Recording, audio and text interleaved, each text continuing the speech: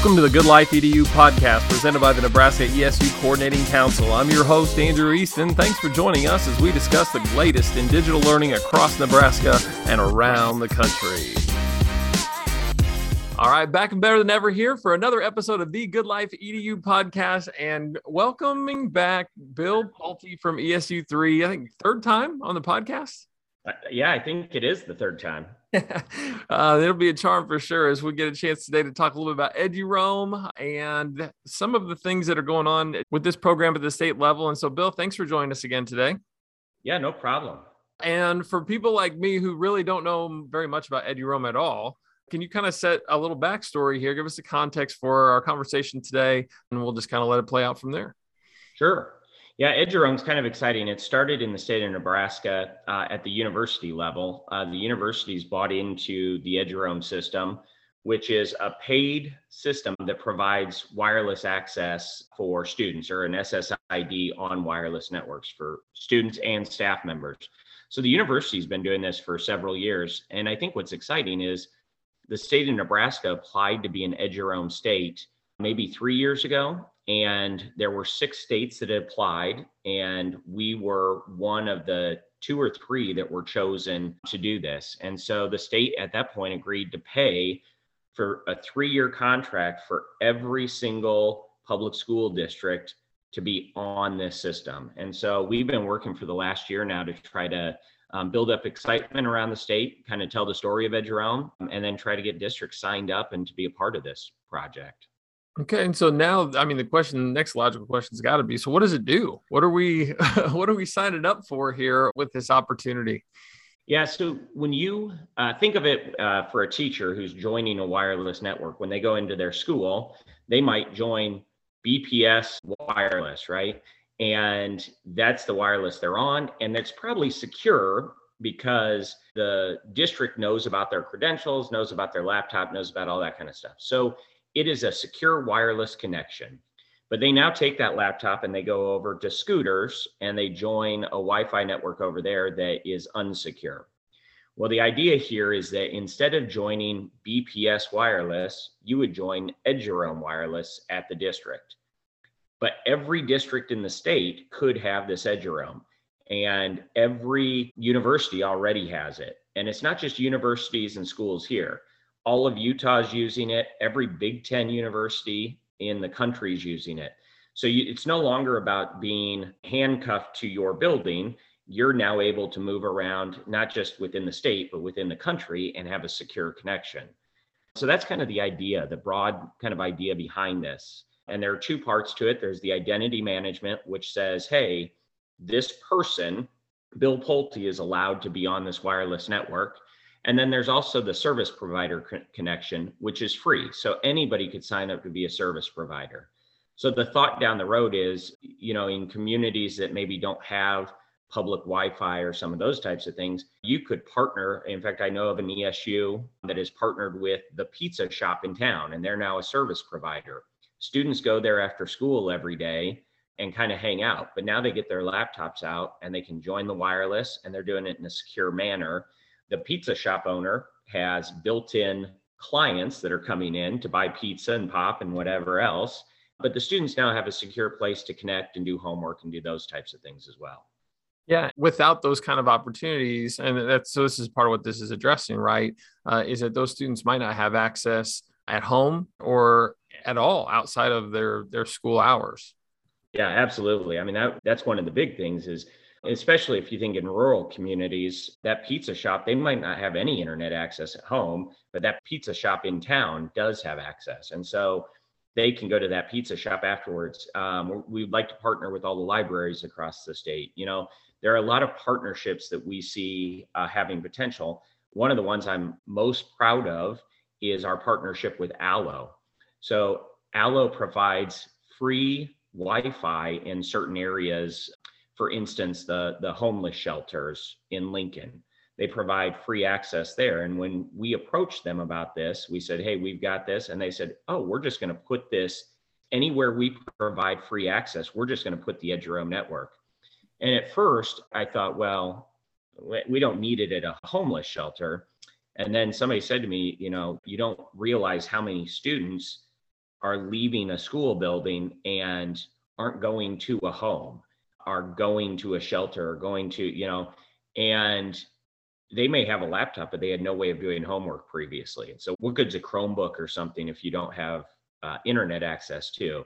And so those partnerships, the partnership with Allo, I have a meeting next week with Cox to talk about partnerships in Omaha as well. But those partnerships are what make this so powerful. And so with that, then I guess speak to the security portion a little bit more with this. And so I understand, okay, maybe I end up going to the homeless shelter, as you said, or the pizza shop, and I can log on and it's secure. Secure from what kind of threats, I guess, are we most concerned about? Yeah, so a lot of times I'm less concerned about security when it comes to students, although I am concerned about that. But the students a lot of times aren't getting into a finance system, aren't doing those types of things with their laptop. Although they are checking email, I mean, that is a position where they could potentially have some security risks. But the thing that's important to remember is this is staff as well.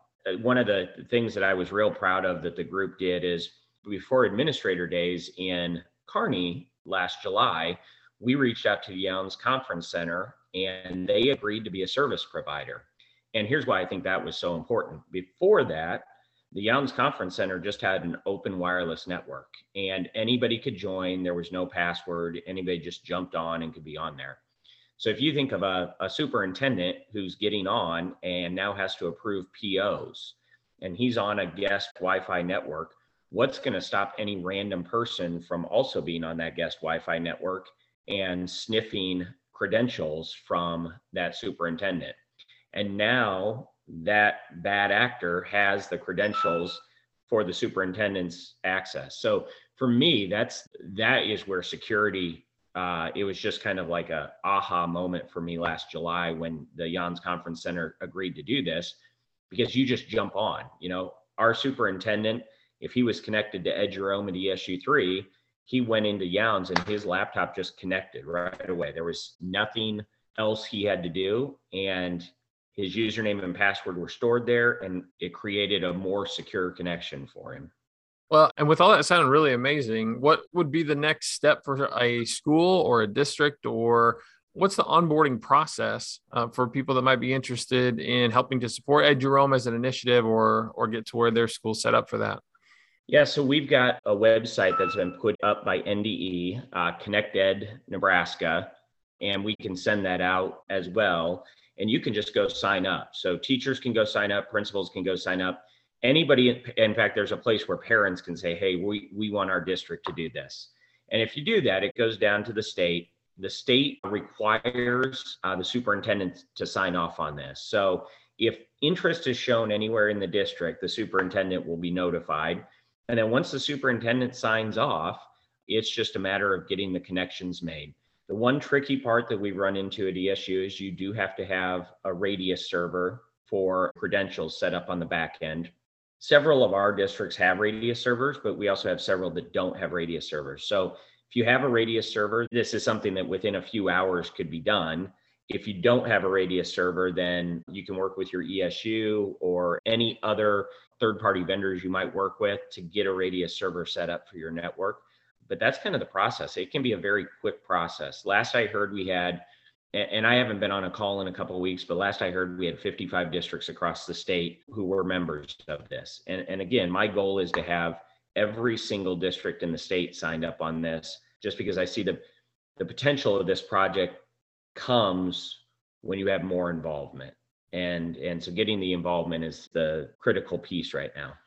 Well, and I would imagine that the more school districts that are doing this would also lead to more businesses being willing to take on the added time, effort, and responsibility of setting it up to where those servers would all, right? Yeah, you're absolutely right. So I had this conversation with Millard Public Schools, and I said, you're a pretty big fish, Millard. It's a lot easier for me to go to Hy-Vee or Scooters or some of these other locations and ask them to be a service provider if they know that there's potential for all Millard students to be in their locations, their place of business. We get that power through membership. And so the more districts we can have sign up, I think the more powerful this will be. Wow. I guess what I would say at this point too, like, what am I not asking? I feel like you were talking about like radius servers there earlier, and that's a term that's even new to me, right? I was like, oh, I think I kind of get what that means, but being pretty green to this conversation. Yeah. What else am I not asking that we should talk about? No, I think that's a great point. Maybe I should back up just a little bit. So, we're used to home wireless where you put a password on the wireless and you type the password in. It's a pre-shared key of some sort. Well, the idea behind Radius is that you've got an authentication method in the background. And so what you do is you get your wireless set up and then you set up this Radius authentication, which essentially just connects to Active Directory on the back end or Google or whatever you're using for authentication. So when the wireless comes through, it hits the Radius server and it just says, hey, Active Directory, is this a person on our network? Does this person have the right credentials? And if you do, then it gives you access. And if you don't, then you don't have access. So it's basically saying you have to be inside the Eduroam IDP to have access to the wireless network. I'm going to make probably a silly comparison here, but is this kind of like when I go to a hotel, I have to enter my room number and my last name, and then it knows who I am, but I can't do that if I go 3 blocks down the street. Right. Like it only happens within the hotel. No, I think that's a great analogy because you don't have to go back very far. If you go back 5, 6, 7 years, most hotels I was staying at gave you a room key and then just said, hey, the Wi-Fi password is this. Yeah. They didn't have any idea who was jumping on the Wi-Fi. And if I checked out of the hotel, I still had access to the Wi-Fi. And so what they're doing now, what hotels are doing now is the same type of thing. They're saying if you're not staying in the hotel, if you're not in this list of, and then once you check out, you're no longer in the list. So you no longer have access. So I think that's a great way of looking at it. Cool. And so Eduroam, I mean, you don't check out so long as you're in an educational institution across the state or in one of the service provider organizations like businesses. Yep, absolutely. So the other thing then is with the universities, and we'd love to see more colleges, the idea behind not just K-12 students, but what about college students? We have college students that come into our districts all the time for student teaching, for a lot of different things. And the idea that now they can come into our buildings and you've unburdened the tech department a little bit because they don't have to worry about, well, does this person need on the private network? What do they need? Instead, you're just saying, yep, they're going to use the same credentials they used when they left UNL, and that's all they have to worry about. So the flexibility, I think, is kind of a key component as well. Well, that sounds like this is just a terrific kind of no-brainer solution for folks as long as we can get more and more people invested in this and for it to continue to grow. We kind of a shorter podcast here today, I guess, but what would you add to the conversation that we haven't covered yet? Yeah, I would just say that if you're a tech person and you have more questions, check out the website. If you're a teacher and you think, oh, we could definitely use this, I could see the application, I would say talk to your tech department. We've been doing a lot of demos and kind of just some talking sessions across the state with this. But sometimes it's hard. And I'm going to be honest, I'm guilty of this. 2 years ago, when this was brought up, I said, I don't see the potential. I just don't see why this is important. But I volunteered to be on the steering committee because I just saw this was something the state had purchased and it was going to be something that we were going to be getting no matter what.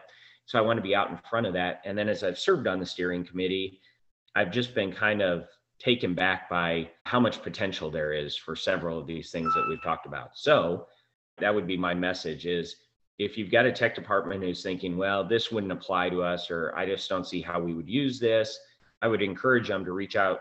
They could reach out to me or they could reach out via the website and start having those conversations because I think there are a lot of pros to this from a student perspective, as we talked about, but also from a staff perspective that I just brought up. So.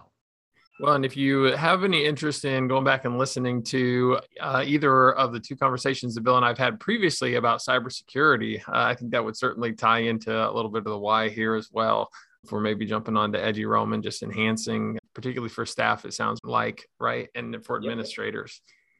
Yeah, absolutely. I think that's a great starting point. Well, Bill, thank you so much for always being willing to jump on here to give us these updates on what we should be thinking about really across the state when it comes to tech and cybersecurity. And in this case, with Eduroam's ability to help us with some of those things. And good luck as you continue to build towards that, hopefully, 244 with districts across the state. And we look forward to having you back on the pod again sometime soon. Yeah, sounds great. Thank you very much, Andrew. Yep.